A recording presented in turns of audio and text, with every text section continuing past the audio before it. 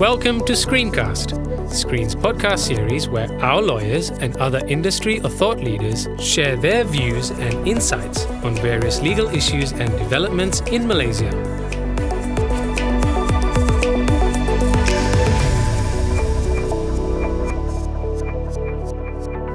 Hi everyone, my name is Alyshea Lau and I'm a partner in Screen's Intellectual Property and TMT Practice Group.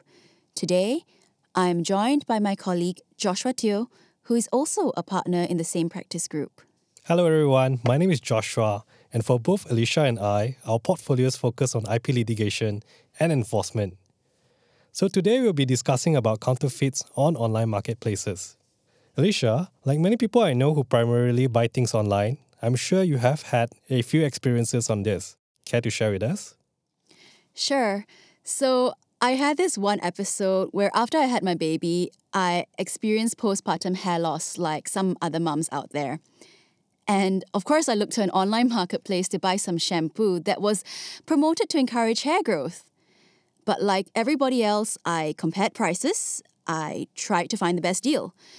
And I got attracted to this one seller who at the time seemed legit because they displayed their goods with what seemed to be from genuine sources.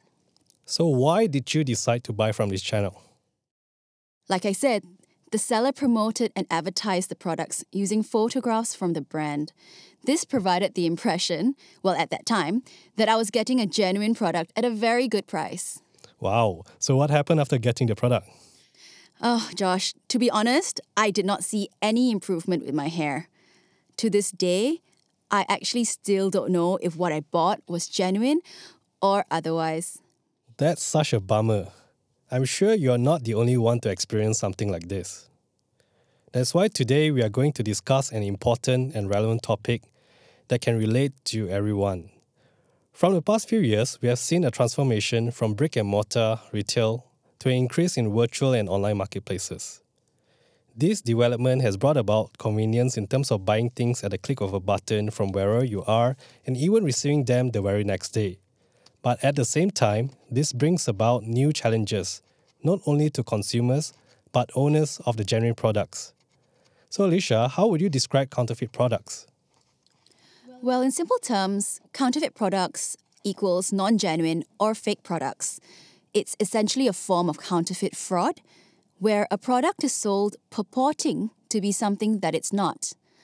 On this, let's first discuss the various intellectual property or IP issues that come about with counterfeit products. Now, Josh, as we know, common IPs found on products include trademark, copyright, patents, and industrial designs. Some of these IPs require registration to be enforceable. For example, trademarks, patents, and industrial designs. In Malaysia, these IPs are governed by statute, and they would give rise to IP rights that would enable the proprietor to enforce its rights. The proprietor would have rights to prevent unauthorized parties from using or exploiting its IP. This is in recognition of the investment. Now, whether in terms of time, efforts, or monies put into by the proprietor to develop and derive the IP would prevent others from taking an unfair advantage of the investment made by the proprietors. I see. Could you also share a few examples of IP in the context of products? Sure. So let's talk about the most common and widely used IP on products. That would be trademarks. Trademark, first and foremost, is a symbol or sign that denotes the origin of the product. This sign is capable of distinguishing a product from the rest.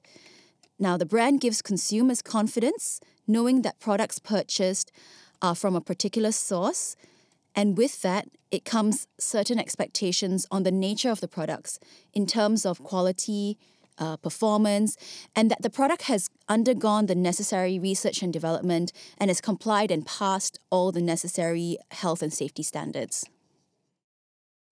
I suppose when purchasing a luxury good of a particular brand, one would expect that for the price point, the product would be of a particular quality, such as durability, superb craftsmanship, and excellent material.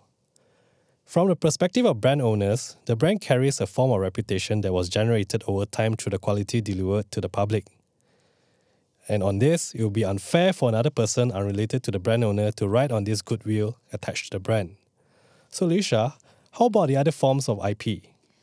Now, other types of IP that I earlier mentioned that can be found on products include patents, copyright, and industrial designs. Now, I'll just describe very briefly what each one means for the benefit of our listeners.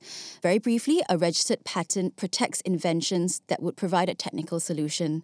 That's why when we would come across representations that a product is patented. Copyright, on the other hand, is a type of IP that protects original works of the author that has been reduced to tangible form. Some examples, in the context of products, copyright would include text, images, and artworks on the products. Last but not least, registered industrial designs protect the shape and configuration applied on a product. For example, the shape of a beverage bottle. That is a very concise and comprehensive take on IP. Now let's look at counterfeits. As mentioned earlier, counterfeit products are non-genuine or fake products. Counterfeit products give the false impression that it carries with it IPs endorsed by the real proprietor. The counterfeit game is ever-evolving, and based on a 2022 report by the US Chamber of Commerce, counterfeit products cost the global economy over $500 billion a year. We have also seen an increasing trend of so-called clever counterfeiters that have even copied genuine products right down to similar barcodes and QR codes. It will be difficult for consumers to differentiate these counterfeits from the originals. So, Alyshea, what are the implications of these counterfeits? Now, we all know that counterfeit products not only damage the name and value of a brand, but Josh, did you know that in some cases, counterfeit products can actually cause harm and even worse, fatalities as a consequence to the unsuspecting buyer? Now, some examples of this would include dangerous counterfeit products involving electronics, such as exploding counterfeit lithium laptop batteries, automotive parts, such as counterfeit airbags that malfunction during accidents, and even prescription drugs that may contain certain key ingredients. Another example is counterfeit cosmetics that can cause severe skin reactions and compromise health, quality, and safety. In this respect, the customer is left with no avenue for redress, no warranties from the genuine brand owner, very little customer support, and very difficult product liability claims. Now, Josh, what more with online marketplaces? Online marketplaces carry with it an element of anonymity. That means no physical shop and very little information of the online seller. This is one of the major challenges that we see brand owners face when they're unable to identify the source of the counterfeit products sold online. With all this in mind, Josh, what do you think brand owners can do? Well, the first thing brand owners could do is to create and develop brand awareness through educating the public and authorities. Brand owners could also constantly update their security features on their products. They could have continuous and rigorous monitoring on online marketplaces. When coming across a suspected counterfeit, brand owners can make sample purchases to verify the authenticity and to ascertain the source of the product.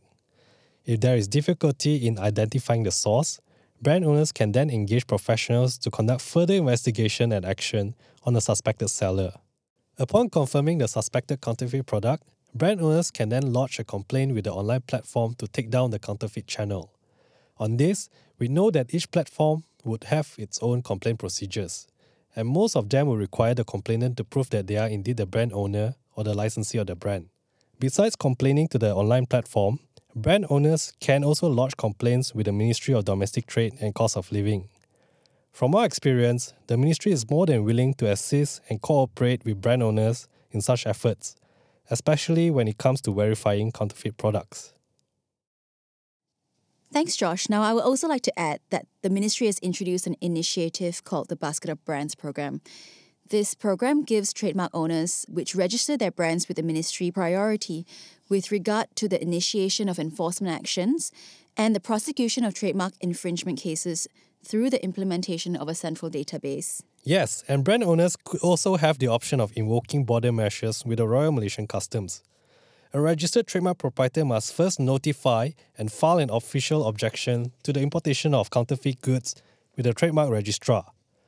Once approved, the trademark registrar would then notify an authorised officer at the Customs Department who would then take the necessary actions to prohibit and stop the importation of counterfeit goods.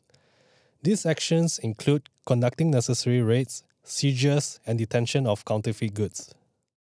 From our experience, the Royal Malaysian Customs welcome cooperation from brand owners, and they encourage brand owners to conduct product training to their offices, either by way of online or in person.